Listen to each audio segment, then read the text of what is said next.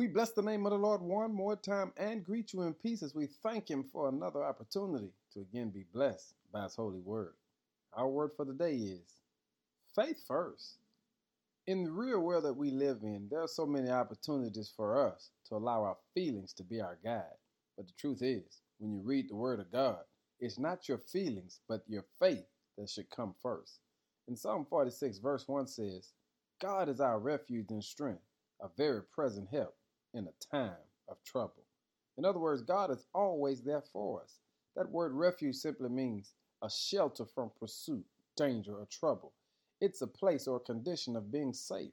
And the Lord wants you to know, anytime there is a need or anytime there is a crisis, you got to make sure you don't be led by your feelings, but you put your faith first.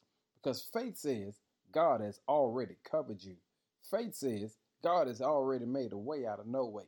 Faith says God is able to handle whatever you're going through. In other words, if when you put your faith first, you'll recognize you're already safe.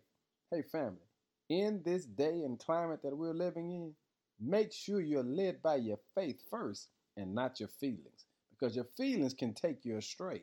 But when you walk by faith and not by sight, you'll know God is still in control.